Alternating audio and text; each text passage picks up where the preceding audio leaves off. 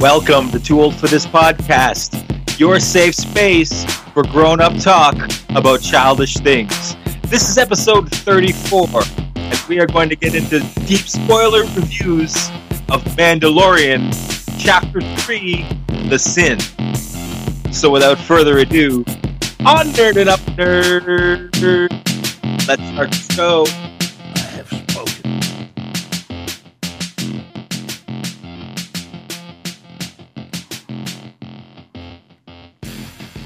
What up, dog? What up, Kev? How you doing, brother? I'm good, man. I'm good. No complaints. How have you been since we last spoke? Any big news? Say that again. You're cutting out. I said, how have you been since we last spoke? Any big news in your life? No big news. Just enjoying The Mandalorian. Other than that, yeah, it's and Fallen Order. And Fallen Order. Yes, yeah. Jedi Fallen Order. You're still enjoying that. Yes, I assume. absolutely. A little bit more than you are. How far along are you in that? Oh, I'm really into it. I must be at least like halfway into the game by now. Yeah. So, you were intimating that I'm not liking it as much as you, and I just haven't played it much yet. I got it last night, and I had to sit and wait for all the downloads and all the modules to download and everything and install. And then I ended up playing it for about half an hour. Mm-hmm. And I liked it. Right away I had some initial. Oh, we're gonna do a quick. I didn't even think we were gonna talk about this, but here I go. I'm gonna give my initial thoughts on Jedi Fallen Order. Yeah, everybody is right when they say that it feels just like playing Assassin's Creed. The way the character moves, he just runs or he runs faster. Yeah. Right? He doesn't have like a regular walk speed. Yeah. And the parkour stuff just is right in the game right away, and it does really feel like Assassin's Creed. So everybody's right when they say that. Mm-hmm. I remember I said, how long does it take you to get the lightsaber? Because that's key when you're starting a new Star Wars game. Yeah.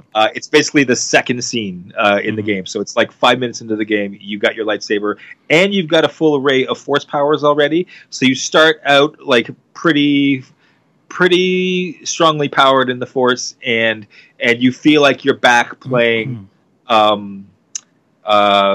was the Force Unleashed again, right? Yeah. Only better. It's beautiful. Like the artwork is fantastic. The environment, it feels so immersive, and there's so much work in it. There's so many spaceships in the first couple of scenes of this thing, and you are moving through this environment in a very fun way, and there's just there's like cool droids and very Star Warsy stuff everywhere right away. My first reaction is that they caught me because there's a funny bit in the beginning where he's listening to like Star Wars' version of heavy metal music on his headphones while he's working, and I was like, "What is this music?" And I was like, "Oh my god, is this whole game going to be scored with this weird music?" Well, it's funny. The part that I'm at right now, I don't know why they went with this choice, but it kind of works. So I'm in like a kind of like a battle arena area, similar to like Attack of the Clones, I think it was, in that battle arena. You know what I mean? Like that type of thing, where you're battling creatures. And in the background, you remember the band that was playing in Force Awakens in Maz Kanata? Oh, Oh, whatever, the Maz Kanata Cantina, whatever. okay. I don't know. Have I blacked that band out of my It's mind? possible. I can't draw an image of them in my mind. Well, I don't remember what the band looks like, but the music in that scene Okay, is very reminiscent. If it's not the same song, it's it might be. I yeah, wouldn't be it surprised. I would be sounds just like it in this game. Yeah. So Cool. Well, yeah, it's interesting. I forget the actor's name who stars in this game. He's the guy from Gotham and the guy from Shameless, apparently. Shameless. Yeah. Who I love him on Shameless. I hate him on Gotham. Mm-hmm. But it's just weird because I feel like I'm very familiar with this guy. I've watched him on TV so much, and when you hit pause, the pause screen of this game is just like a close up of his face. And it's like it does pull me out of the Star Wars-ness a little bit just because I'm familiar with that guy. Like, Star Wars should always be anonymous actors, or like, I don't know. I guess that's not the case with some of the new cast, but I'm not really familiar with them, so my familiarity with him kind of draws me out. But whatever, it's so far I'm only half an hour in, like I said, but I think it's super fun, and a lot of people, everybody's saying it's the best Star Wars game ever. I don't know how you're gonna really overcome Knights of the Old Republic in my heart without a role playing game element, and there really isn't much RPG element. It's I don't know how you would describe it. It's not just a hack 'em, slack 'em, slash 'em type game. Yeah, I'm not a game. I shouldn't talk about games. I shouldn't try to review games, but I'm enjoying it, and I'm reserving judgment. I'm not fully sucked into it like you are. I'm still in a Conan Exiles phase on my Xbox, and like I said, I did kind of jump back on the Conan Exiles, so it didn't pull me in that passionately like it did you. But I'm going to finish the game, and I'm going to let you know my final feelings on it. When we get there. My only regret is I didn't get the double lightsaber off the top. I was watching a bunch of like other players, and they're giving tips, and one of them was to get the double lightsaber basically right away, and I didn't. So when I'm done this planet that I'm on, I'm gonna go and get the double lightsaber, and then hopefully jump back in the battle. I'm gonna remember that because I'm not even at that point yet. Yeah, so. There you go. So, all right. So, want to talk some Mando? Some Mando, yeah, I do. The Baby Yoda show, as I refer to it, because many other people are too. That character has really surpassed the Mandalorian in the hearts of pop culture. But this episode really puts the spotlight back where we thought it was going to be from the beginning, which is on the Mandalorians, on their culture. So. A little bit of taking the spotlight back, definitely in this episode. I'm hearing a lot of people say that this is their favorite episode so far. I get that. I love it. I don't know. I don't know how I feel about one versus the other. I think episode 2 was great for different reasons. Like I just love that Quill character so much, and. I just loved the Baby Yoda scenes in that one so much that they're equal for me. But we're gonna go through this detail by detail. So before we get going, your top line reactions here. Top line reactions. I dug it. I might have to. Are you in the this is the best ever episode camp? Like. This is what I was waiting for. Yeah, no, it's. I don't know. I didn't. My initial reaction after watching it wasn't, "Oh my god, this is the best episode ever," but it was definitely a great episode. Right. So. Well, I agree with you. Yeah. A great episode. I am, however, my friend, going to start getting in trouble now, and and we both know that it was only a matter of time. The honeymoon couldn't last forever. Yeah. Okay, what I said 2 episodes ago that it still felt like Christmas Day, 8 p.m. And then what I said last episode was like somehow they figured out a way to extend Christmas Day, and it still felt like Christmas Day. That glow is over for me. I'm back. I'm back in reality world, right? So now I'm looking at my Christmas presents, and I'm noticing like the flaws, or like I've already gotten bored of some of them, and it's like that it's like that reality setting in, the innocence is worn off, and Jared's going to get real about the Mandalorian now, because I do have some problems with it. I love it. Like I can't stress this enough. Because people think that people get mad automatically when you have any criticism at all. And I just want people to get that you can love something and still look at it with a critical eye. And I'm definitely starting to get that way about The Mandalorian. So I have some things that I want to talk about. Some things that rub me the wrong way a little bit. Right. And the first thing, again, is the runtime. And obviously, this is what we're going to get. We're going to get 30 minutes a week of content. So over 8 episodes, we're going to get a little bit over 4 hours in a movie. Yeah. Again, Disney never promised us an hour long a week. This was, I guess, an assumption that me and a lot of other people made, that this was going to be quote unquote long form storytelling. Yeah. And I do feel a little bit ripped off. That's not what we're getting. I agree with everybody when they say, but the episode is perfect and it just felt right. It was fine ending it there. Yeah, the episodes do feel great. But that doesn't mean if you make them longer, they're not going to feel great still. I mean, that doesn't mean you couldn't take like the 2 half-hour ones and make them a great hour, like make them an epic, amazing hour. But it doesn't make great business sense. It doesn't, for business reasons, it makes more sense to make fantastic 30-minute episodes and spread that out week after week than to do fantastic 60-minute episodes and spread them out week over week, because you're getting the exact same payoff for half the money. So this is once again the business world kind of peeing down the neck of art for me. And it does bug me. I'm going to let it go. I'm not going to complain about it all season. I'm going to stop complaining about it now, actually, because I still love it, like I said, and these 30-minute episodes are great. But I am disappointed officially, and I hope that we're going to see maybe a little bit of change going forward with the future series. But I doubt that's true because of what we've heard, that the MCU shows are going to be the same thing. They're all half an hour. Oh yeah, okay. So this appears to be the business formula that they figured out is going to have the highest return for investment, and that's exactly what you should expect. So once again, I'm going to stop complaining about it because what are you going to do? What are you going to do? Right? Fair enough. It doesn't bother you at all, right? You're in the camp. This is great. I don't care. I did want to see longer episodes, but I'm also in the camp of I'm not going to cry myself to sleep about it. Yeah, which I'm not. But I feel like they're delivering, as far as I'm concerned, they're delivering a top-notch product. I'm enjoying it. Yes. I don't have really any complaints about it. Other than, the 30-minute runtime, I'd like to see something longer. But other than that, I'm good.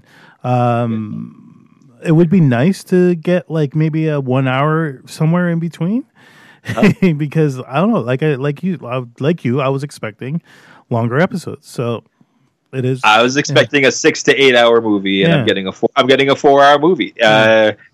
When I was expecting a 6 to 8 hour movie, wow. It could be worse. It could be 20-minute episodes. Right? Yeah, you're right. You're right. It could be worse. Right? And we do have the best Star Wars storytelling that we've seen, and I've heard a lot of people say since Return of the Jedi. I've heard some people say since Empire Strikes Back. I've heard people say they like this better than Return of the Jedi. Yeah, and I may be in the camp of since Return of the Jedi. Like, this is better than all of it. Like the prequels, the animated stuff, like Rogue One, which I love. I think I'm putting this like just a notch above it. I'll say so far I think I like Rogue One still more than this. I love Rogue One. You got to understand me. I don't say that easily. And I feel like that this reminds me of Rogue One a bunch of times. Yeah. Which is part of what gets me excited about it. But I do think this is the best Star Wars content we've got. I like it better than the prequels. I'm sorry, George Lucas. I definitely like it better than the prequels as well. I like it better than the prequels. Yeah, I agree. So, but I'm also not a prequel hater. Like no, me neither. Right? Me neither. You know, Attack of the Clones. Maybe I hate Attack of the Clones. I got to think about it. Well, I'm not sure. Yeah, I can see eye to eye there. Okay, good. But let's talk about this episode. Yeah. It just gets everywhere, you know? Yeah. It's all grainy and sandy. Like, if you... I don't get me started on Attack of the Clones, because I just want to go on a rant about George Lucas being locked away in his mansion for 30 years and then trying to reemerge and write a story about people, and he has no idea how people even talk to each other. Like, okay, I'm done. Okay, The Mandalorian, Chapter 3, The Sin. First of all, I love the opening scene with the hologram from Griff Karga. Received your message. Congratulations. Deliver the cargo straight to the client. I don't know if he wants to eat it or hang it on the wall. Makes no difference to me. Yeah. Just awesome. Just awesome Star Wars feeling moment there. And I can't stress enough how right I was about Griff Karga. How right we were about Apollo Creed is one of my favorite parts of the show. And I'm glad that he ends up surviving at the end. Even though, spoiler alert, by the way. Yeah, huge spoiler alert on every one of our Mandalorian reviews. Griff Karga, I think it's eventually going to come out that he's like Lando's cousin or something. I think he's such a great character that he's got to be like elevated in the lore, and he's got to like maintain a high place or have a high place in Star Wars lore. Funny because you're not the first person I've seen online, anyways. Bring this connection up. Oh, it's Lando. Yeah, and it's not because they're black. It's not because they're black. No, it's because they have a similar persona, right? Like maybe the mustache and maybe the haircut. I don't know, but it's funny because it seems like every single black person in Star Wars is related to. No, it's like. Finn. Oh, he must be related to Lando. No, I don't want Finn to be related to Lando, but I think that's probably Lando's daughter in Episode 9. I think you're probably going to. I think that's going to be proven true in Episode 9. No, I agree with that one. That character's going to be Lando's daughter. But it's just funny though. Like every time there's a black guy in Star Wars, he's related to Lando. You're right. You're absolutely right. But it's the small universe thing too, right? It's the whole. It's Darth Vader made C-3PO thing all over again. Right? It's not just a racist. It is a racist thing, but it's not just a racist thing. Slight caveat. So cute scene that we get here, which is a big emotional setup for us, right? Where Baby Yoda is, looking over Mando's shoulder while he's flying, and he reaches up and he likes the shiny round knob on the gear shift, which happens to resemble a Death Star. If you like, it's got that bevel. It's got a bevel around the center. Yeah. I'm sure that's just me being weird. But cute scene. That's not a toy. Give that back. Baby Yoda is perfect. Like I can't stress this enough. Like this is me and my toddler. Like this is perfect. And I don't know. Favreau has kids, I'm sure. I don't know how old they are. I don't know if he recently had a toddler or if he has one right now. But he seems like he knows how to write a toddler perfectly. Yeah. And Deborah Chow did a great job directing it. And it's funny because I also see online people are starting to dub this Baby Yoda Kevin. Kevin. Yeah. So there was a meme, I guess, whatever, and I don't remember exactly how it went, but they said something about it being named Kevin. So there is some people out there who are referring to this Baby Yoda as Kevin. Just throwing that out there. Why Kevin? Is it? I don't know.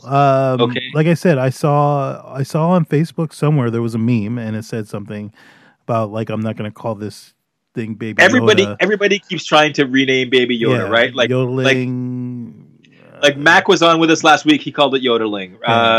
There's another podcast that's taken off. Yeah. On the Force.net's podcast, Forcecast. On there they call it yiddle. Okay. But it's just Baby Yoda, guys. Yeah. Like let's just all stay on the same page. In all fairness, either Baby Yoda or Kevin. We'll accept both. Fair enough. But I mean, you know how I feel though. This Baby Yoda craze has taken over the world so strongly that it's only a matter of time before we get the logical next step, Baby Count Dooku. And then our baby lightsaber battle between Baby Yoda and Baby Count Dooku. Like, this is absolutely going to happen. Like, guarantee it. Mark my words. I guarantee Baby Count Dooku is coming because of all the cha-ching Baby Yoda is going to drop on Disney. Yeah. I'm still in the on the side that it should have been a baby Jar Jar.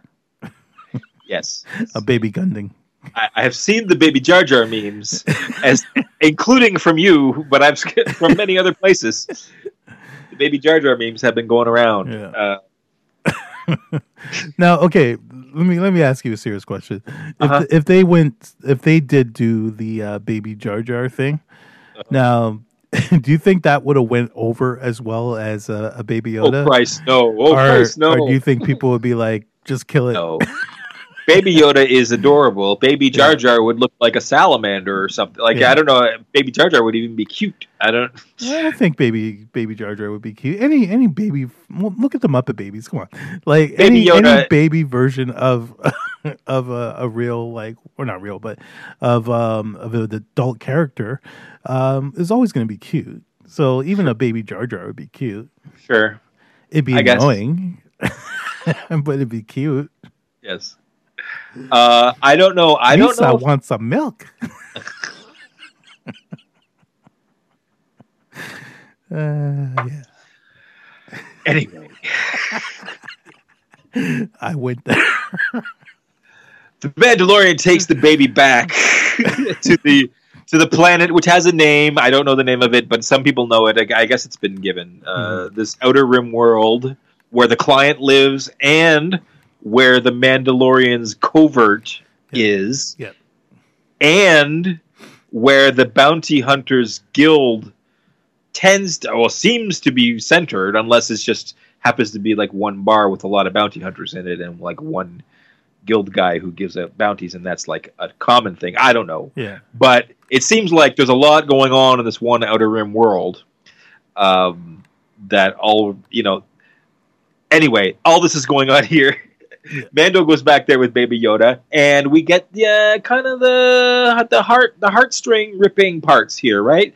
We see Baby Yoda just looking scared. This is like the saddest look on Baby Yoda's face through all these scenes, and it is so painful for me to watch as a new dad, for me to see this Baby Yoda who looks like such a real toddler and acts like such a real toddler, just looking so scared. I absolutely love as soon as he came up to the door or whatever with the eyeball thing that comes out. I don't know if that thing has a name or not. And as soon as the stormtroopers came out, right, as soon as they stepped out through the door, Baby Yoda's ears immediately dropped like a dog, and I was just like, "That's awesome!"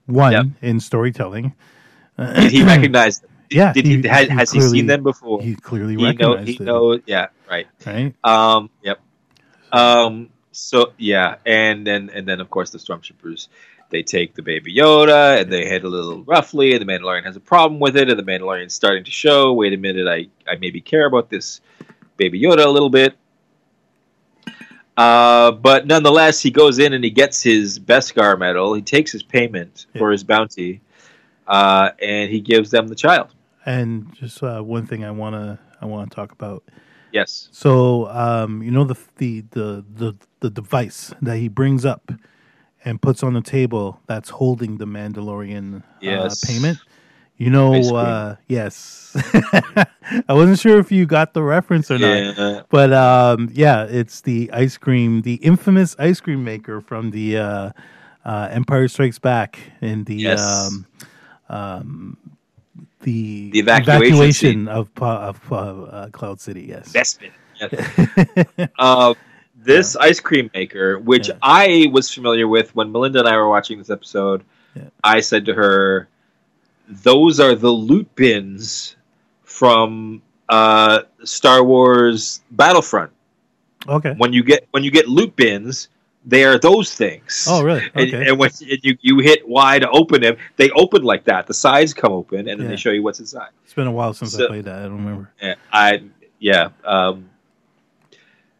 But then, yes, they are also this famous ice cream maker thing from Empire Strikes Back. So this is a great deep cut. This is another great Star Wars fandom service moment. Yes. This just bringing this back in and making it this plot device. Um, Will Hood. It was the character's name that carried the infamous ice cream maker on Cloud City. who shall forever live in infamy. I'm waiting for the 6-inch Black Series figure of that one. You know, it probably exists. If it's not fan made, it will be coming eventually, I'm sure. No doubt. Yeah. With those Baby Yoda plushies, got to get There those you to go. this market. Got to get those. I got to get one for my kid. Like I'm going to be first in line for a Baby Yoda plushie. Well, there you go. Absolutely. Anything else in this scene here? We see Dr. Pershing very excited. He scans the child. The child doesn't seem to like being scanned. No. But they seem very excited that the child is healthy. Yeah. And they take it away, and it's heartbreaking the way Baby Yoda is looking back at the Mandalorian. Like, are you really going to let them take me? Like, please don't let them take me. That's how I'm going to feel when my kid is going to kindergarten on his first day. Like, I'm not going to be able to let them take him. Like, I don't know how I'm going to get through that day. Like, I don't. So that was a hard scene for me to watch. And it's important. It's intentional because it leads to the dramatic weight of this episode. Yeah.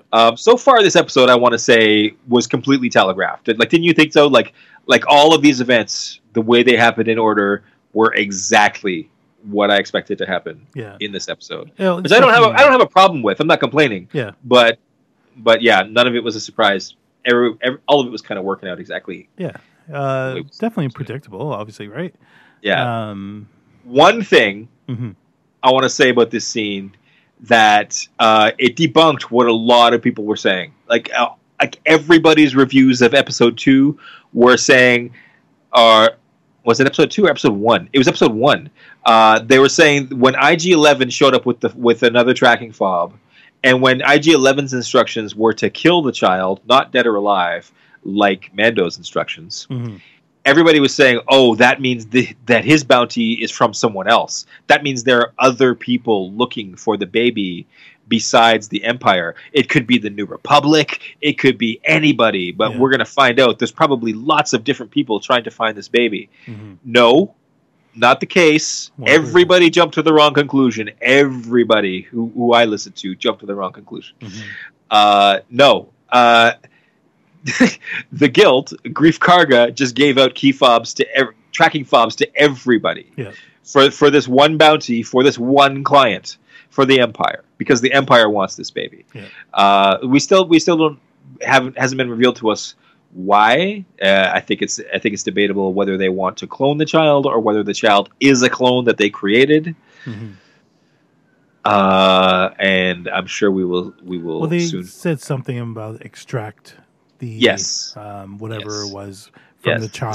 This comes later in the episode. So clearly they want the blood or whatever. They want a sample. A lot of people are saying, "Oh, please don't say it's midichlorians. Please don't say it's midichlorians." And I was waiting for that too, to tell you the truth. I actually fucking disagree. Yeah. I actually disagree. I say George Lucas put midichlorians in there, and then George Lucas never mentioned them again, right? Like, because of the backlash. And if you continue to never mention them again, because of the backlash, then I don't know. I think that's wrong. I think you've made them canon. You have to mention them. You don't have to make them the focus of the story. But I think if you're talking about taking blood, especially from a Force user, to create more Force users or to do whatever you're going to do with it with the Force, obviously it's something to do with the Force, then if you don't mention midichlorians, it is such a glaring thing that you don't, right? Like it's obviously led to be mentioned here, like logically, right? Yeah. Because it was obviously a common thing in the Phantom Menace, right? It was just a blood test, and it seemed like it was a normal thing to get this blood test to check your midichlorian count in the Phantom Menace. Did it not? Yeah, most definitely. Right. So I think no matter what you think of the prequels, no matter what you think of George Lucas's decision to put midichlorians in there, you have to be okay with them at least mentioning it again, because it's there, it's in canon. It's canon. Yeah. I think if you don't mention it now, you're making it stand out by omission. Anyway. If you don't want it to be a subject, then you just mention it and you say it's no big deal. We know they exist, but we're not going to talk about it any more than that. I don't know. Anyway, just my opinion. I have spoken. You definitely don't want to hear midichlorians. You don't want to hear that word ever again, right? Me, I have no problem with midichlorians.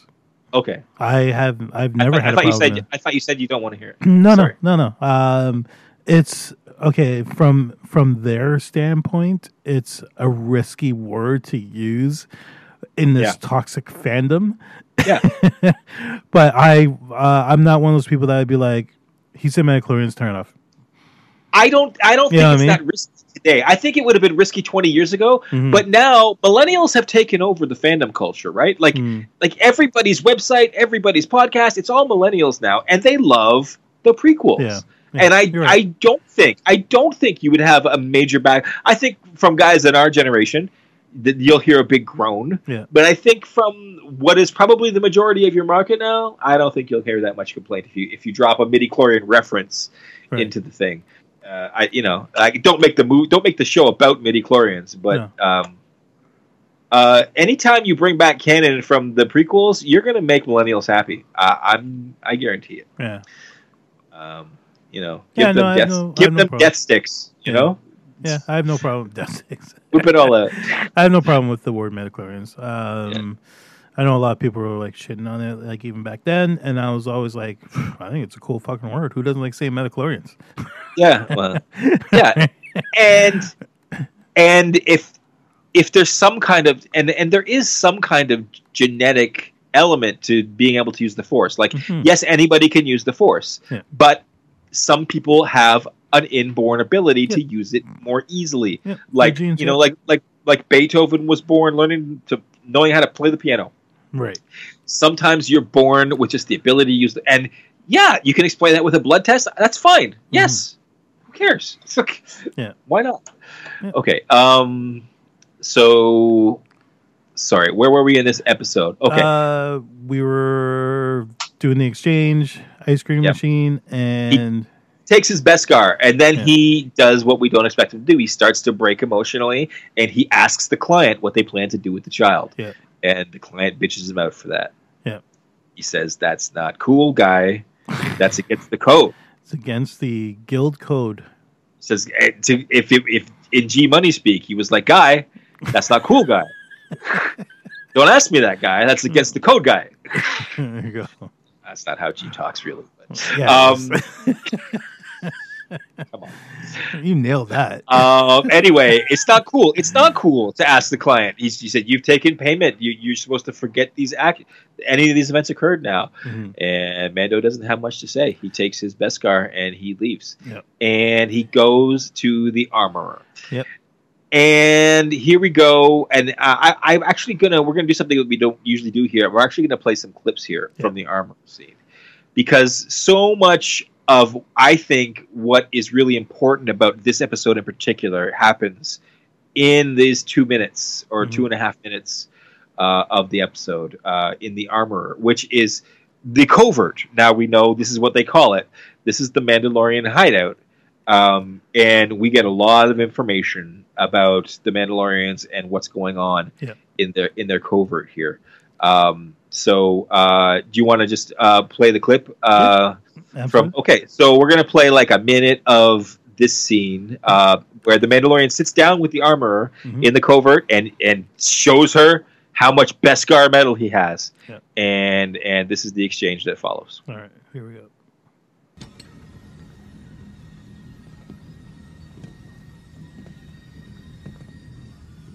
This amount can be shaped many ways. My armor has lost its integrity. I may need to begin again.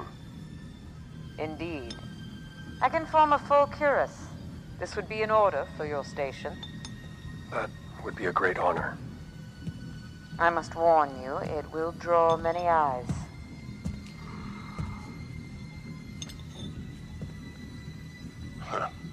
These were cast in an Imperial smelter. These are the spoils of the Great Purge. The reason that we live hidden like sand rats. Our secrecy is our survival. Our survival is our strength. Our strength was once in our numbers. Now we live in the shadows and only come above ground one at a time. Our world was shattered by the Empire, with whom this coward shares tables. Okay, let's pause here. So apparently the big guy is rumored to be Favreau's voice. It's confirmed. It's Jon Favreau it's confirmed. playing the heavy infantryman in this scene. So what happens here? The Mandalorian is sitting down with the armorer and all of the other Mandalorians in this covert, which I refer to as a cave sometimes. It's not really a cave. It's more of a basement. It's in a building, right? But it's underground. Yeah. So all of the Mandalorians kind of circle around to look at all of this Beskar metal that he just dropped on the table. Yeah. And one of them is a heavy infantry guy. And he has this exchange that we just heard where he accuses the Mandalorian of being a coward and a traitor for working for the Empire. We find out so much in this scene. We find out that more details about what we've had intimated for us before, which is that there was this great purge. So the Empire at some point turned on the Mandalorians, apparently wiped them out, took all their Beskar, and since then, the Mandalorians have all gone into hiding, and they live in these hideouts called coverts, and they only go to the surface one at a time, meaning while we've been watching this guy having all of these adventures, all of these other Mandalorians have had to stay underground because he's out on the surface, and only one of them is allowed to be out on the surface at one time because they are so in hiding now since this great purge. Yeah. Why they would still be in hiding at this point, I'm not sure, because the Empire's gone. So now they seem to be like probably on equal footing with any other like force that's out there, and we see that in this episode. But you know, I have some problems here, Kev, and I don't. We're going to get to more dialogue after this. I don't want to skip ahead because the next dialogue is important to what I wanted to complain about. But I mean, the first time we saw this covert, I had a problem with all of the Mandalorians hanging out underground together in full armor with all of their helmets on. Like if you're a fan of the animated shows, you have seen these characters plenty. Like they've been in Clone Wars, they've been in Rebels, and we've hung out with them plenty. We've spent plenty of time with plenty of Mandalorians now. Like Boba Fett and Jango Fett are not our only examples now. And all of those Mandalorians that we hung out with took their helmets off all the time. Yep. So what I really liked about Episode 1, and one of the very first things that I really loved about Episode 1 was that toilet in the spaceship. Yeah. Right? And what did I say? It's because I want to imagine that this is a world that I could somehow escape to and live in. And if I had to, I could actually live there, right?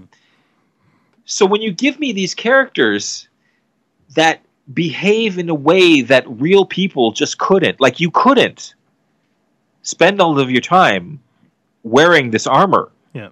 Like when you were alone with your comrades in a hidden place, you would absolutely take your fucking armor off. I'm sorry for swearing, but this show is always parental guidance.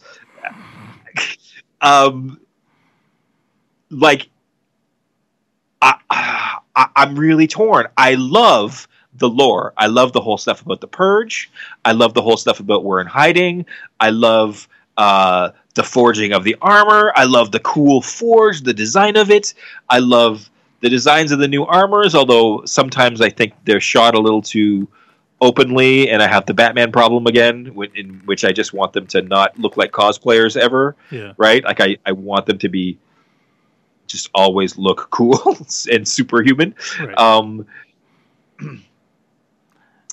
So, sorry, go ahead. I get your complaints, because I thought that was a little odd too.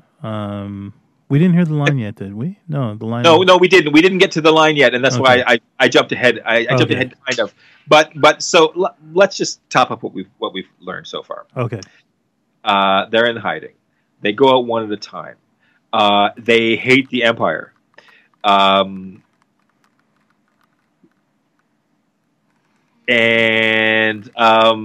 Mando's in trouble with them right now because he just got this Beskar medal from the Empire. Yeah. So let's finish this scene, and then we'll really talk about it. All right. So hit play.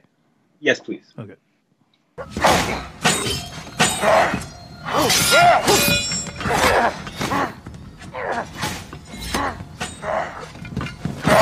The Empire is no longer, and the Beskar has returned.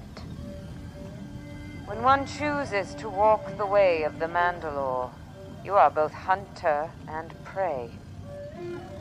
How can one be a coward if one chooses this way of life? Have you ever removed your helmet? No. Has it ever been removed by others? Never. This is Never. the way. This is the way. This is the way. What caused this damage? A Mudhorn. Then you have earned the Mudhorn as your signet. I shall craft it. I can't accept. It wasn't a noble kill. I was helped by an enemy. Why would an enemy help you in battle? It did not know it was my enemy. Since you forego a signet, I shall use the excess to forge whistling birds. Whistling birds will do well. Reserve some for the foundlings. As it should always be. The foundlings are the future. This is the way. This is the way. Okay, let's stop there. This is the This is the way. This is the way. This is the way. This is the way. Love it. Okay, I love it. I love that we've got another new slogan from this show. Yeah. Amazing writing. The Mandalorians and their whole philosophy and their whole way of behaving. It reminds me of great stuff that I loved before, like previous, like Klingon culture stuff, like samurai warrior culture stuff.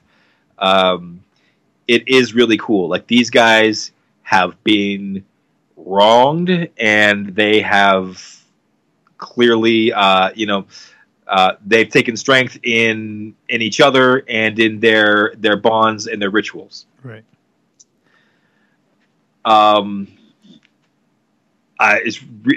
dialogue in this scene. I mean, we're going to get past the helmet thing, right? But I mean, she says, "Have you ever removed your helmet?" She doesn't say, "Have you ever removed your helmet in front of someone who's not a member of the clan?" Yeah. You know, she never said, "Have you ever removed your helmet in public?" She said, "Have you ever removed your helmet?" Right. Now, that is very specific, Kevin. Like, do you think that I'm wrong? Do you think that I'm being too uptight about this? Like, I feel like they're saying, He wears it to eat. Yeah, no, I feel like it's an overanalyzation. Because realistically, come on. How does he never, ever take That's off what his I'm fucking saying. That's what I'm helmet? saying, though, Kev. Right. Like, but it's such clear dialogue. Yeah. No, I feel like maybe there was something missing. Like a caveat, like we're allowed to take off our helmet in private when no one else is there. Exactly. Okay, I think- here. Go ahead. I was gonna say, like, I get what you're saying, because I also was thrown back by that line when I first watched the show. I was like, really? What about when you sleep, motherfucker? Right? But totally get what you're saying. But How do you wash your hair? Yeah, I feel like it's. I don't know. I feel like that line was probably written that way for a certain reason. And Right. I don't feel like it's just because he never takes it off. I feel like it was implied that he never takes it off in front of other people or in public. Because clearly this is a line, I said this to you when we talked about this the other day. I feel like this is a line which is a total setup, where he will remove his helmet before the end of this season. And that's just the big build-up line for that moment. I don't know. That's how I feel. I absolutely agree with you. Yeah. The only reason that line is in there is because there is a dramatic reveal coming when we finally see Pedro Pascal's face. Yes. I don't know if I agree with you that it's him that removes the helmet. I think it may be an enemy that removes the helmet, and it's a dramatic moment for that reason. Mhm. We'll see. We shall see. Yeah. But you're absolutely right. The only reason the line is there is because there's going to be a reveal later, Yeah. and it's going to be a big deal, right? Because like even in and I know you're not a huge fan of the cartoons, but even in Rebels, they went to Mandalore and the Mandalorians took off their helmets. Sabine never wore her helmet. Sabine wore her helmet in battle. Yeah, that was right? it. So she wore in battle when she was on the ship. You she always couldn't had see it her off. cool punk rock hair if she kept her helmet on. Exactly. Right. So she wore it in battle. So you need listen. I'm just going to say this. I can let the helmet thing go if you give me just one line explaining that this is your new rule that you made since the Purge. Yes. Explain that Mandalorians became like fundamentalists. Like I like in episode 2, he used the line, "Weapons are part of my religion." Mm-hmm. Okay? Now, when you bring that angle into the Mandalorian culture, all of a sudden the idea of wearing uncomfortable clothing Mm-hmm. all the time, even when you're around other people of your own religion, kind of feels like, oh, maybe there is a real world connection to this ritual. Mm-hmm. Maybe it is to show their extreme fundamentalism, and they have like a religious reason for even when they're alone underground in a room together, they keep their damn helmets on. Right. But I need that. I need a line. I need an explanation. It could be coming. Yeah, it better be. It better be. That's all I'm saying. I expect it is. I expect it is, and I trust that it is actually. But I need it for sure because Dave Filoni knows that we all remember Sabine. Like, it can't just be an oversight. Yeah. Right. Yeah. I agree. Okay.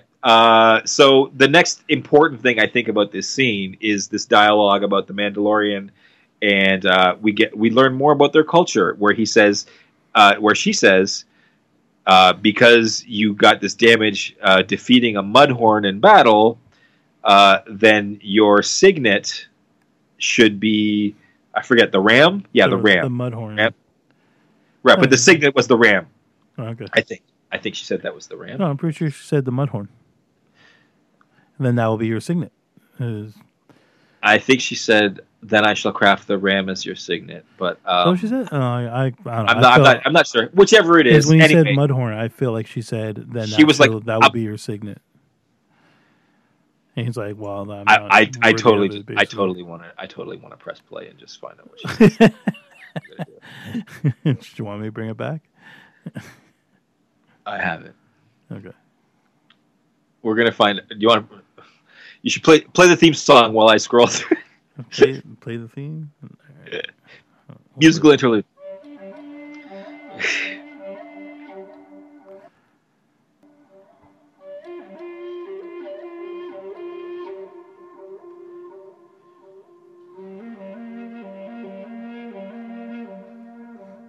Love this music. It's very Clint Eastwood. Yeah. Yes. Also, another reason this scene is great: vibro blades. Everybody's got vibro knives. Yeah. Something that we hear about in Star Wars a lot, but we haven't seen on the screen a lot.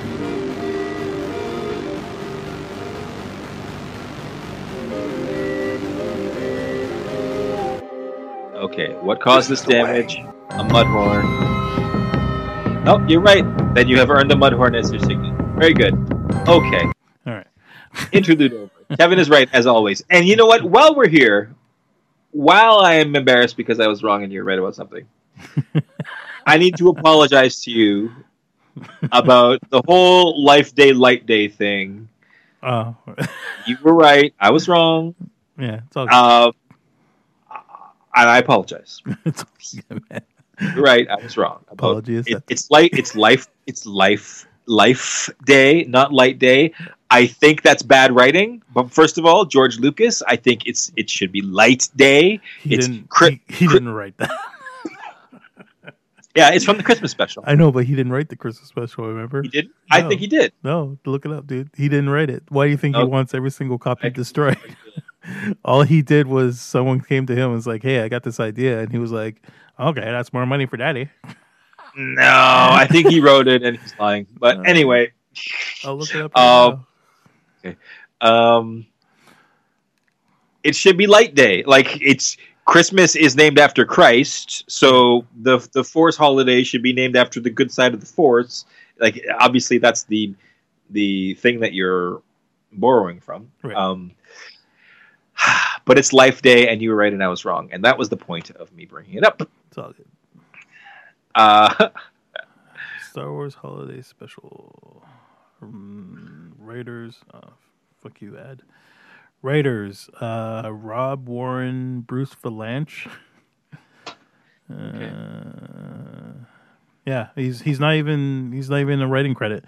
Rob Warren, Bruce Valanche, Pat Proft, Leonard Rips, and Mitzi Welch. You can't see the invisible writing credit. That's all. Like, the only thing he was like, fine, we'll do it, but I'm not putting my name on it. You guys are gonna have to take the blow. Dude, he wasn't even a producer on it. Yeah. Okay. George. Okay, George. Only the good ideas were yours. Okay. Yeah. You know what? I heard he didn't like Timothy Zahn too. I heard he didn't like Thrawn, like the stuff that I don't like. I heard he didn't like that either. That's encouraging to me. Anyway. Oh, Ralph McQuarrie was the illustrator. But yeah, no, his name is not attached to this whatsoever, dude. Cool. So okay, so back to this scene. Sorry. Yeah. Important dialogue. Because he rejects the Mudhorn as his signet, and the reasoning is this is deep into Mandalorian culture now. This is their rules that they live by. This is like their Sun Tzu kind of rules they're giving us now. He can't accept its signet. It wasn't an honorable kill because he was helped by an enemy, and we're like, enemy. Exactly. You're calling Baby Yoda your enemy. And the armorer has the same reaction that we do. Basically, she wants an explanation. Yeah. Why would your enemy help you? And then he says this great moving line. Really, like, this line moved me. Yeah. It gave me a chill. Because he didn't know he was my enemy yet. Yeah. He's basically saying, because I hadn't betrayed him yet. Yeah. Right? Like, I had saved him, but he didn't know that I had saved him to give him back to those he was trying to escape. Like, he was admitting his wrongdoing to the child. And this brings up a question to me. It's a sad, poignant moment to me, and I think it's when he turns the corner, probably emotionally in his own head, when he says that line. But it raises the question to me. The title of this episode kind of left me a little puzzled. I think I understand it now, but at first I didn't understand what the sin was referring to. Like, did they mean the sin of him giving the child to the client? But then later on, I think I've come to the acceptance that what the sin is that he breaks the bounty hunter code. Yeah, that's how I took it. Okay, That's but how that I hasn't took it, happened too. yet. We haven't got to that part of the episode Yeah. yet. But okay, No, but this is what I was thinking. Like afterwards, I'm like, okay, so that's why it was Right. called the sin. right, cool. So, broke any the more code. any more thoughts on this scene? Like the code is very important to Mandalorians, and the code is very important to the Bounty Hunters Guild too. Mhm. We're dealing with the rules of different worlds that the Mandalorian is trying to follow, probably colliding here in some ways. But all of this is great storytelling. All of this is great Star Wars lore, right? Like, this is world building. Like, all of this stuff is permanently etching itself into Star Wars lore now, right? Mhm. So I'm loving this Mandalorian stuff. How do you feel about this scene before we move on? Oh, I thought it was a great scene. And like I said, the only thing that took me back was the exact same thing that took you back. Was the whole removing the helmet thing. But I feel like that whole thing's going to be resolved in the next few episodes. Because I feel, like I said, I feel like they purposely left out the line in public. Right. So I don't know. I have a feeling it's gonna, hopefully it fixes. We'll it, see. so. We'll see. Because, yeah, so just like you, as soon as he said that, I was thinking of Sabine. I was thinking of Yeah. the Mandalore in the Rebels TV series. Right. And You know what what I mean? what most people are going to think of Yeah. though is Jango and Boba Fett, right? And they're not real Mandalorians, fine, but Yeah. they are as much as the Mandalorian in this one is, because they were foundlings in their own way. Yeah. Right, Jango was taken in by the Mandalorians. He didn't just find the armor at a yard sale. Like he was a member. He did fight with the Mandalorians. Mhm. So like if all of that was part of Mandalorian culture all along, Jango and Boba would have followed that. Yeah. So- Well, I guess Boba did. Right. Well, what we know of him. Not as a child. Oh, we don't know him as a child, yeah, but I'm that's right. saying in the films, he never took off his helmet. Yeah, that's true. In the cartoon that he was featured in, he didn't take off his helmet. You know what I mean? That's So, true. yeah. That's true. So I guess Boba We followed only the saw code. we only saw But- the face of child Boba. Yeah, we did see the face of Child Boba, yes. But maybe that's just this new world, right? This is the new world that they live in after the Empire. Maybe this is Right. what Right. the code that they follow now is, that they don't take off Right. their helmets. Part of their again, new extremist Yeah. lifestyle. Yeah. So again, hopefully these questions are going to be resolved in the next few episodes. And I'm still convinced that the only reason why this line was even thrown in there is because of the big reveal when he finally takes off his helmet. And I Big feel deal like, coming. I don't know, I just picture there's that one scene in the trailer, in one of the trailers, where a girl tries to take off his helmet and he stops her. I have a feeling when that scene continues, it's going to be him taking it off, not her. You know what I'm saying? So this is why I feel like this is a throw-in line for another big scene. Whatever it happens, I feel like it's going to happen publicly Yeah. because I feel like it's going to make him have no safe place to go anymore. Right? Like, it's going to mean he won't be welcome among the Mandalorians anymore after he does that. I don't know. I don't feel like it's going to be in a public setting. I just feel it's going to be in front of one person. That's the way I look at it, anyways. I feel like for real drama, it's got to have the weight of everybody seeing his helmet come off. Right. And then It being like a terrible shame. backlash. And yeah. Because so far it seems like things just kind of get worse and worse. The situation just gets hotter and hotter Mhm. for Mandalorian, and I expect that to continue every episode. We're going to end with it. He's in a little bit hotter water at the end of every episode, I think. If that happens, you think they'll use the theme song, Mandalorian on the run? Mandalorian on the run. I'm sure Paul McCartney is waiting for that phone call right now. For Disney to license the music of Wings Yeah. Freestyle. Freestyle that one. Sam. And Grief Karga, and the client, Dr. Pershing, we're searching everyone for the Mandalorian. Yeah, the Mandalorian. On the run. Shit. Good stuff. Good times on the tool for this podcast. We haven't tried rapping yet. When are we going to do our first? I think one day we have to rap a review. We should pick it. We should pick something. We should use. Do you want episode 9? Episode 9. I think let's wrap our episode 9 reviews. We should. I should really put a vet on in our soundtrack rotation here. You ever heard that song? Which? Vet. Never heard that track? Okay, I'm gonna send it to you after this. It's not ringing a bell. Yeah, it's it was used in. You ever seen Zack and Miri make a porno? Yeah. Do you remember the scene where they're dressing up like Star Wars characters because that's the porno that they decided to go with? Yeah. The song playing in that scene is Vet's Vet, and it's about. Fet's Vet. Sorry, I was saying it wrong. Fet's Vet. It's if you listen to the lyrics, it's pure like Star Wars. Is it as good as Chewbacca? What a Wookiee? I think it's better, but yeah, Chewbacca. Yeah. What a Wookiee! Great song.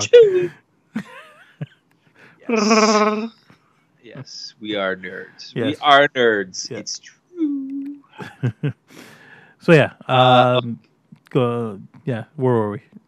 The Mandalorian gets his new armor. Yes. And he comes strutting out of the covert, bright and shiny. Yeah. And we have seen this in the trailers already. Yeah. But it looks very cool. It's a very cool hero moment, where he's basically leveled up, right? Yep. In the video game, I still feel that total video game vibe of this series, where we have watched the Mandalorian level up a couple of times, the same way he would in a video game, and that's cool. It doesn't bug me yet, but it's fun. I think. Yeah, I agree. Okay then. So then he immediately goes back to Grief Karga with his new armor. And this is where we get the scene where Grief Karga explains to him that he gave out tracking fobs to every other bounty hunter for this bounty. Yeah. And all of the other bounty hunters are mad at him that he got the richest prize the Parsec has ever seen. Yeah. Which sets up the tension for later. One thing we kind of skipped over here was during the armor scene, we had more of the flashbacks to the Mandalorian's childhood. Yes, so him as a child, yes. Right. And we get these great Clone Wars flashbacks, which is, remember what I was saying, when the millennials, the more Clone Wars you give them, the more they're going to love this. Mm-hmm. This is what this show is like for all of us, right? It's for every generation of fans, right? Like, we started out saying that this was for us, the original trilogy guys, but there's a lot of Clone Wars in this show. Yeah. Like, it's a fair balance. Like, I don't think it's weighted more towards original trilogy guys at all. Mm-hmm. Even though original trilogy guys love this show, I think if you're a millennial, you got every reason to love the show just as much. Right. This Clone Wars stuff is cool, and we see basically what happens here is the reason the Mandalorian doesn't like droids is because his parents were killed by droids in the Clone Wars. Right. We see these separatist battle droids. And we don't see his parents killed on screen, but we basically get the picture that that's what happens. And the flashback ends with the separatist battle droid training its guns on the Mandalorian as a child. Mm-hmm. So we can assume that when we see the rest of this, we're going to see who rescues him. Yeah. I've seen a lot of people debating who is going to be rescuing him. It's obviously going to be a Mandalorian rescuing him. Like, you would think so. He's a foundling. It's his whole origin. It's the whole reason he's a Mandalorian. Yeah. It's obviously going to be a Mandalorian who rescues. I've heard people saying it's going to be Yoda who rescues him. And that's why he has his crying out loud people. Yeah, no. If he was Yoda, then his reaction when he saw the baby at first would have been a little more over the top, I think. Like he loves the baby because he's a foundling and he has a soft spot for children who are orphaned, right? It's not because he was rescued by Yoda. Come on, guys. It's not going to be a Jedi. It's a Mandalorian. Yeah. It's the whole point of this show. Anyway, I can't wait to get the rest of that scene though, because those are cool scenes. So yeah, I think it'll be Sabine, because that would make sense timeline wise, right? Oh really? I never thought of that. Yeah, maybe. Because Filoni, right? Filoni would love to have Sabine be the one who rescues him, and then have, maybe he already knows Ahsoka Tano. Like I'm still sure Ahsoka Tano. Like this is my prediction for the end of this. If not the end of the season, then for the end of the series. Like because I don't know how long they're going to play out the Baby Yoda chase, or if we're going to move on to a different main plot, and the Baby Yoda chase is going to end at the end of this season. But I think the Baby Yoda chase is going to go on. And I think maybe the end of the series, if not the season, is him delivering the baby safely to the care of Ahsoka Tano. Right. Which would explain why the baby wasn't around for the events of the sequels, because Ahsoka is like, no, we need to stay away from the Jedi and the Sith. Yep. She's already distanced herself from all of that, and she's going to take that baby and keep it safe from the Jedi and Sith the same way she's keeping herself away from it, right? Yep, that makes sense. And we know Filoni wants to bring Ahsoka in. So, I absolutely believe we're going to see Ahsoka in this show. Maybe not this season, but in this show. And so I would believe Sabine too. Then fine, yes. Okay. But yeah, love the Mandalorian's origin story. Yeah. And just a beautiful. I gotta believe that this storytelling, the whole connection with Baby Yoda, the whole the whole Mandalorian Baby Yoda dynamic. I gotta believe that that's all Jon Favreau, because it's such perfect storytelling. It draws at the heartstrings so perfectly. It draws connections so perfectly. It is such beautiful storytelling. The whole thing with the gear shift and the ball is what I'm talking about, right? When this show slows down and when it's not an action movie and when it just has like a slow moment, it's always so smart and it's always so spot on tonally. And I gotta believe that's Jon Favreau. Yeah.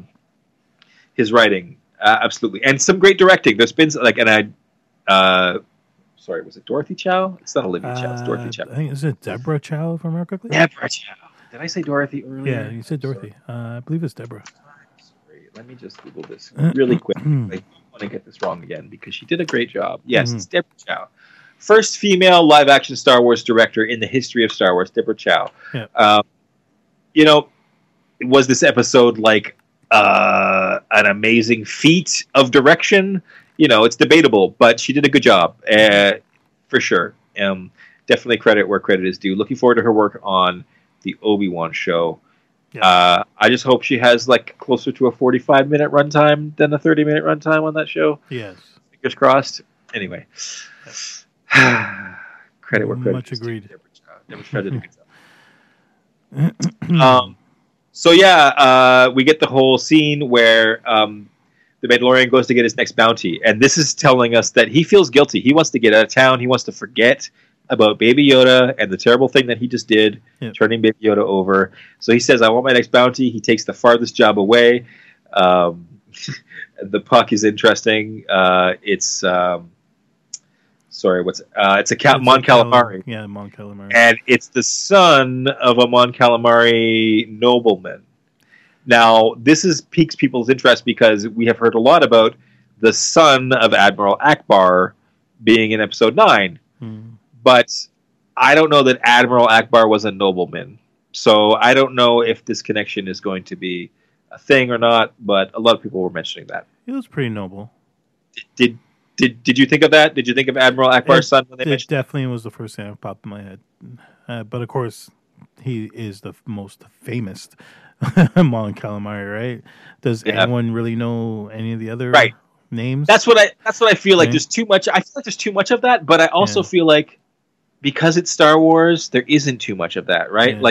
like it is a really small universe. Like in the first episode when people said he mentioned a smuggler, well, that might be Han Solo. Well, come on, like there's a lot of smugglers in this galaxy, but they probably did want you to wonder if it was Han Solo. Like this is Star Wars, that's what they do, right? So I feel the same way about this Mon Calamari reference. Yeah.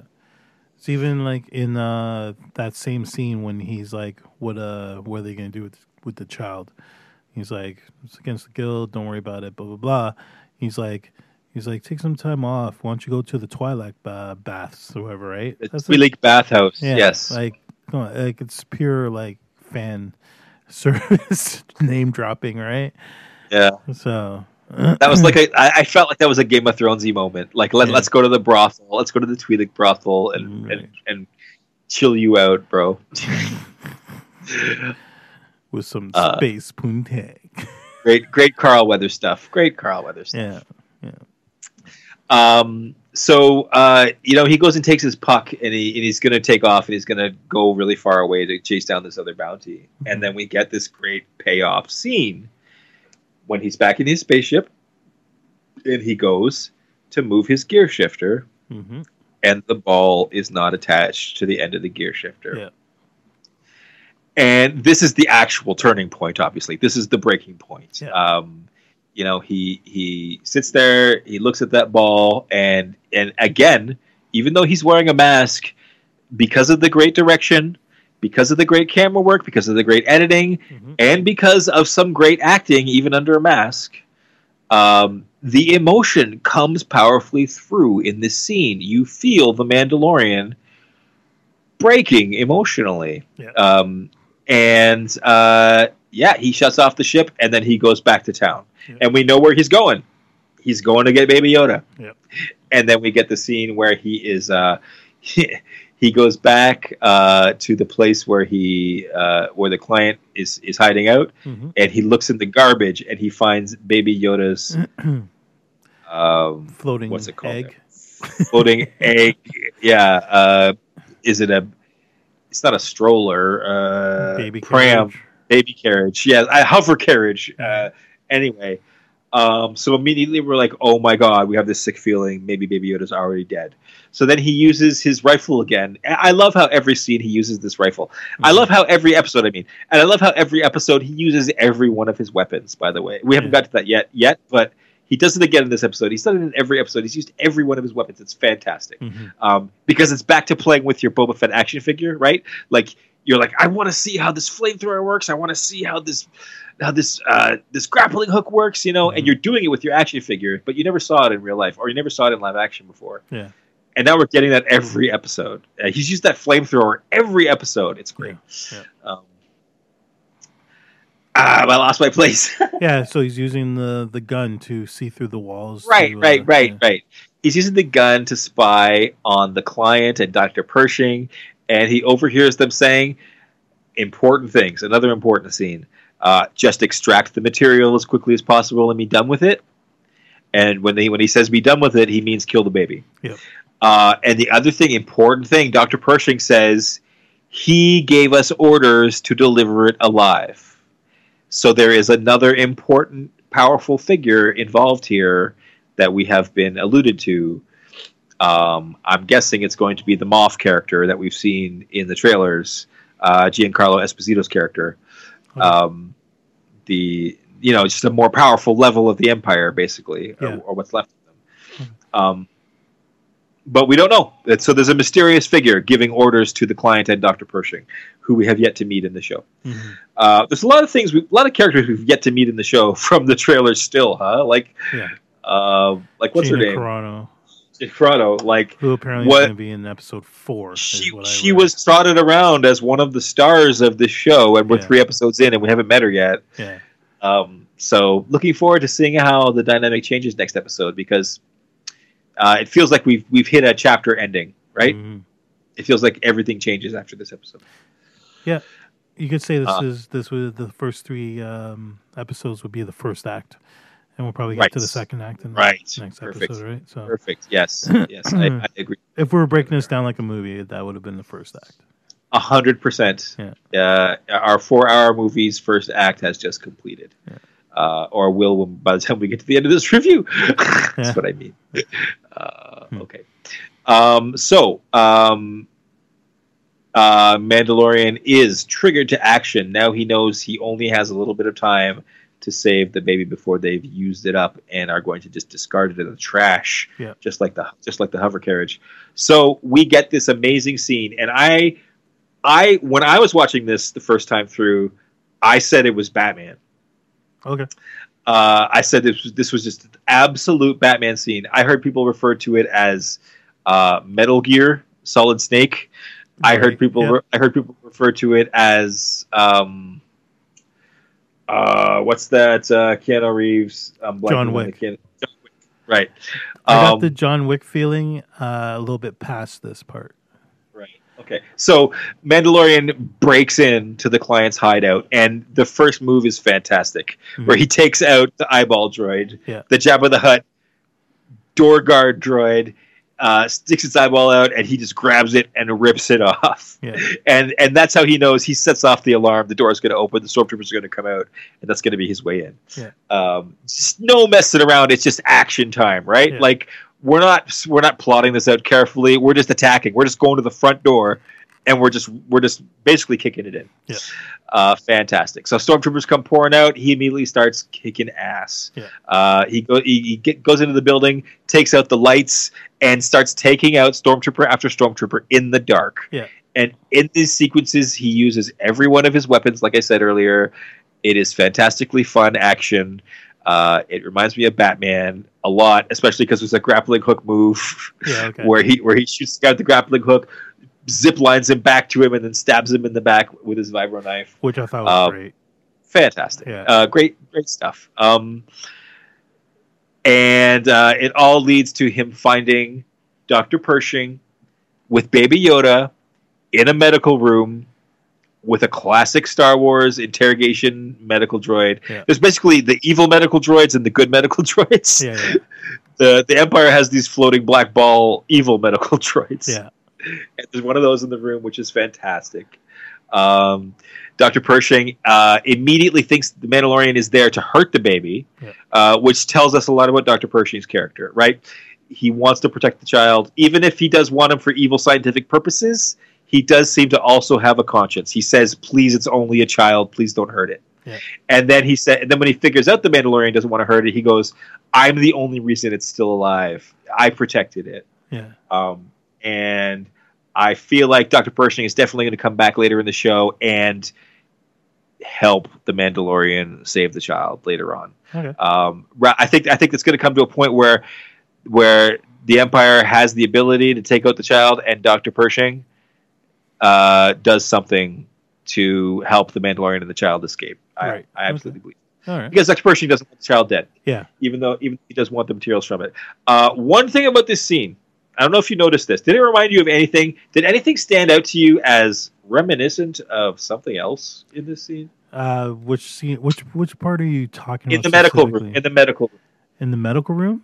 Very reminiscent of A New Hope to me. I'm not sure exactly what you're. Okay, that bed specifically. Okay. That the Baby Yoda was on. Okay. Was it not one of Dr. Beverly Crusher's medbay beds from Star Trek: The Next Generation? Could be, but I wasn't really hardcore into Star Trek. With that whole bar that comes across your chest and has readout displays on it. Right. I swear to God, it's identical. Okay. To the Star Trek: The Next Generation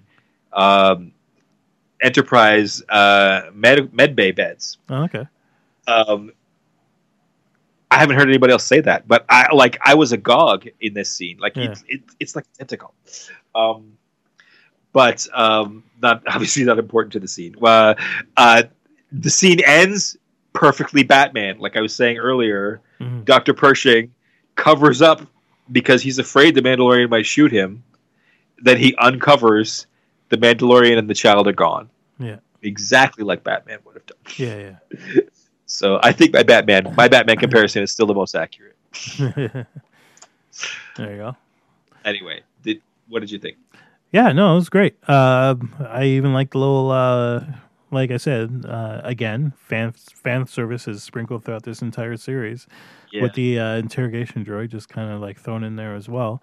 I don't really feel like an interrogation droid would have been needed to interrogate a baby Yoda that can't talk. Well, that's why I called it a medical droid, right? Yeah. Because it could serve other medical functions. Yeah, It doesn't I have to just be suppose. an interrogation droid, right? Yeah, I suppose. It gives needles, right? It Yeah. could give medicine in that needle, right? It could, but I think the whole purpose of the needle in that case is to drug the person being Yeah. interrogated. But Yeah. no, it could be interpreted different ways. But like I said, not necessarily needed to interrogate a baby Yoda who can't talk. But no, but it was a nice little fan service moment. And What did you think of the flashlights on the stormtroopers' blasters? I thought that was something we'd never seen before. Maybe in a video game, but yeah, no. In fact, the whole part when he's like shooting his way in and shooting his way out, very reminiscent of a video game to me as well. yeah, totally. I get a lot of video game moments when I'm watching this show. But Yeah. it was it's good though. I enjoyed that very much, Yeah. and like the whole thing when he stabbed them in the back and all that stuff. Yeah, no, it's great. All the stormtrooper action scenes have been so great, like so fun, classic Star Wars, but also new and cool. Like the way they're shot, the way they're edited, the way they look, and the way they feel is just so modern and updated and cool. At the same time, being like authentic. This show is such a beautiful update of Star Wars. It's what I wanted The Force Awakens to be. This fulfills the promise of the Force Awakens trailers to be, right? Like, Right. I feel like the Force Awakens trailers were promising me an experience like this. What I got was not exactly that. I don't hate the Force Awakens, but I feel like this is exactly what I was hoping Right. the sequel movies were going to be. Yeah. A beautiful update of what is like familiar and genuine to Star Wars, Right. and a brand new story with brand new characters Yes. that somehow feel familiar in this world at the same time. Yep. Love The Mandalorian, even though I have criticized it a little bit tonight. Another thing we get, this great weapon, the Whistling Birds. Oh yeah. Did you love that? Oh yeah. That was great. Yeah. It reminded me of something else as well, and I'm drawing a blank on what it was. I can tell you what it reminded me of. Yeah, go on. Guardians of the Galaxy. There you go. That was it. Yep. Hondo. Hondo. Yep. Hondo's weapon, whatever that's called, that he Yeah. whistles and shoots around. Yep. Yeah, and it's actually called Whistling Birds too. Mhm. Yeah, still love that scene. So like it's so cool. It's like the storytelling in the show is so just perfect. Yeah. Just perfect. Like you see it coming. It's set up. Like everything is set up, but then it's paid off so well that you don't care that you saw it in the setup. Right? Yeah. You're just like, oh, it's so good. Yeah, I agree. Bless you. No, I definitely agree. No, yeah, no, it's so far. And I wonder if that was his only use of Whistling Birds. Like I feel like that was a one-shot weapon. I feel like she said it was She a one-time said use. No, She said use it sparingly. yeah, She did. So I feel like this was like kind of almost like his giving back the bounty, because you know how he kind of took the bounty and he shouldn't have, like that was wrong. Like that was the sin to me, really. I feel like using that one use of the Whistling Birds to rescue the child was like kind of a little bit of atonement for that. okay. Did that not occur to you? Not necessarily, no. but yeah, no, I get what you're saying. Anyway, yeah, I hope that he doesn't get to use the Whistling Birds again, or he has to get it recharged first. Yeah. Well, I'm pretty sure he would have used it in the next scene if it was. That is available, true. right? So, But I think the purpose of the next scene, where he's surrounded by like 20 times more people, is to just like wipe out the fact that we knew when he was surrounded by those 4 stormtroopers. We knew he had the Whistling Birds, and we knew that we were going to get that. We knew they weren't going to stop him, those 4, right? But then when we get out of the street, we're like, oh, fuck. Right? There's like 100 people around him now. It's like the same amount of bad guys that were in episode 1. When I said there were way too many, yeah. It was exactly the same. There were way too many bounty hunters in this town. I'm sorry. This was my John Wick moment.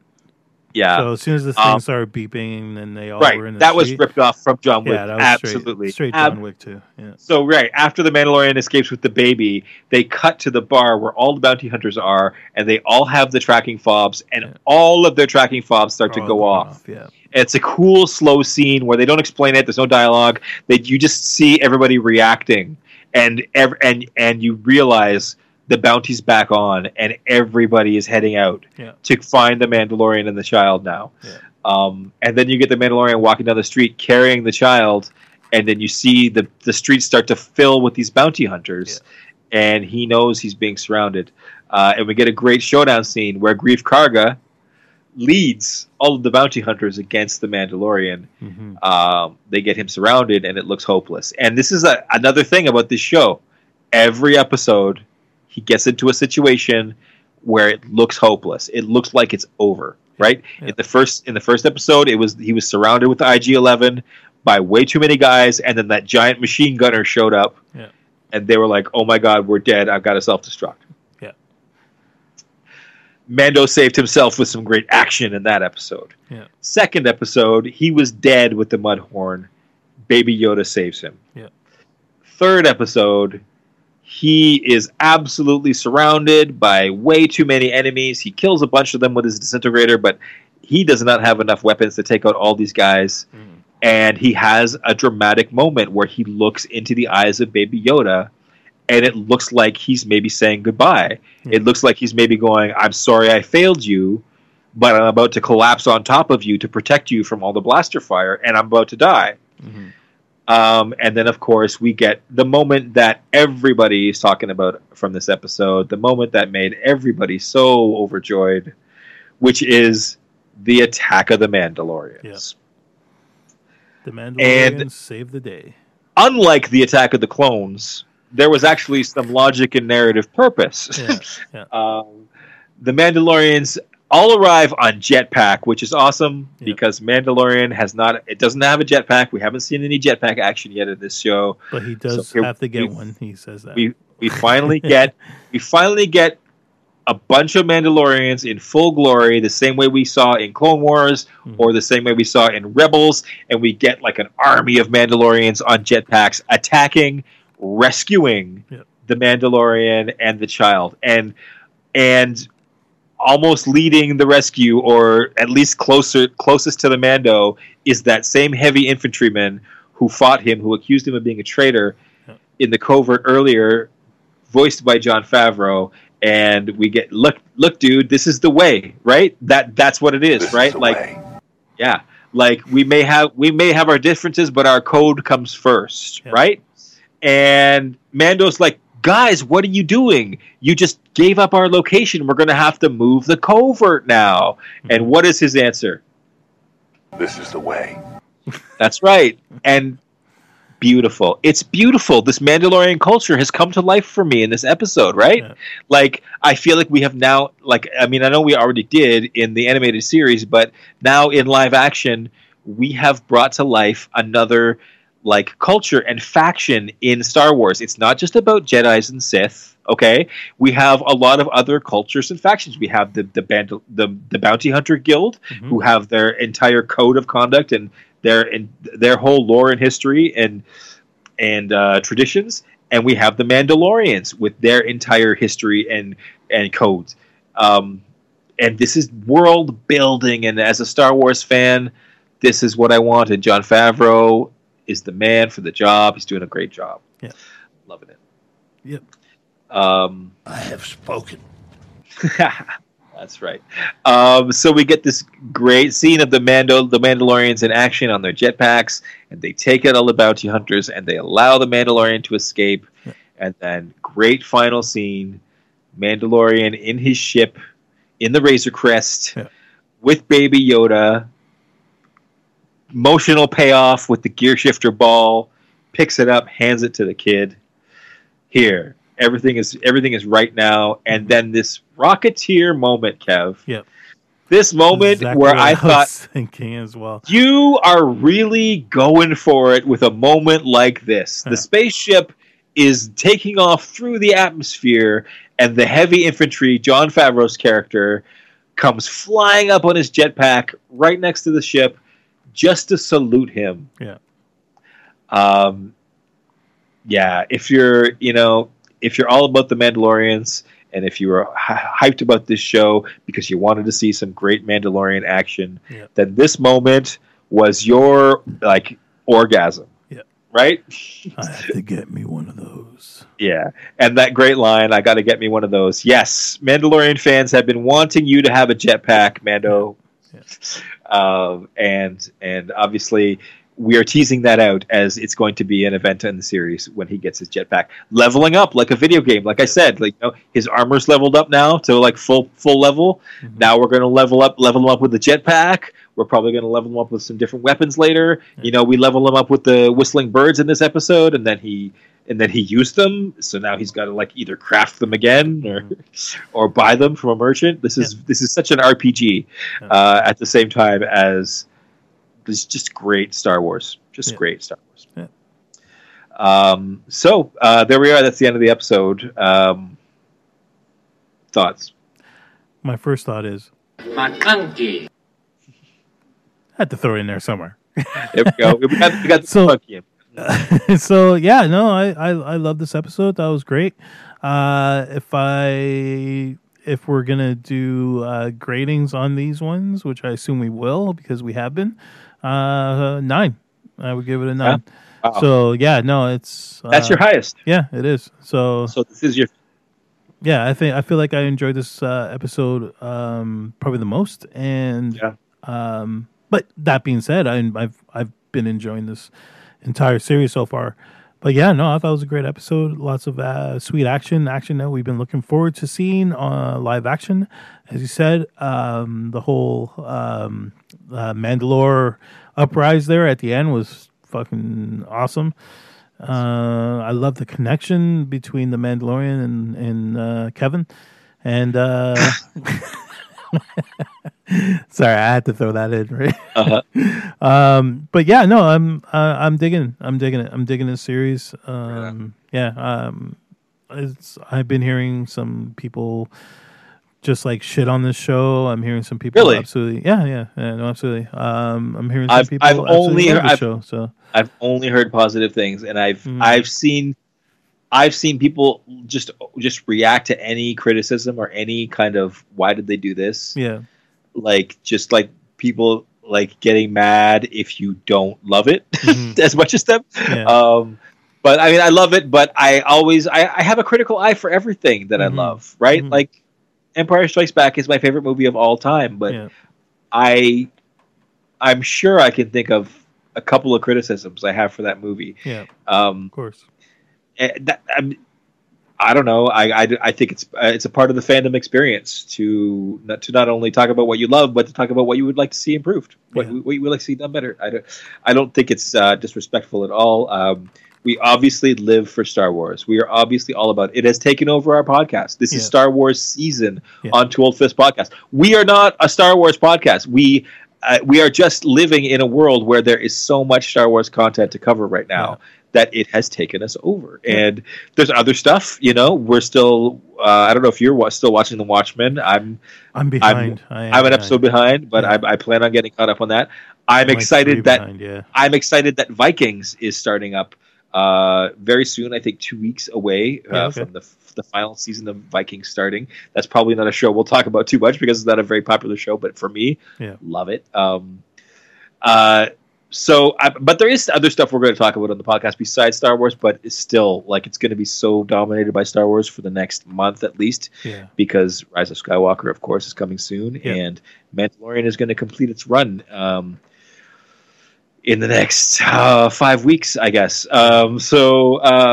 We are going to be a Star Wars podcast mainly for a while. No complaints there. Yeah, no complaints here from me either. I'm happy to have all this content. We had such a dry spell for so long, and we are so spoiled right now that it is great, and I'm enjoying it. So this episode for me is not my favorite. It's I'm going to rate it an 8. I still really like it a lot, but I think I preferred episode 2. I think Oops, sorry. Sorry, almost, Janet. Yeah, almost, Janet. A couple things. But you know what? I really love the Quill stuff. I loved the Jawa stuff. Yeah. I love the Mudhorn, like the creature stuff. I love in this show, right? Yeah. That Mudhorn fight, I loved. And yeah, I mean, I love this episode too. But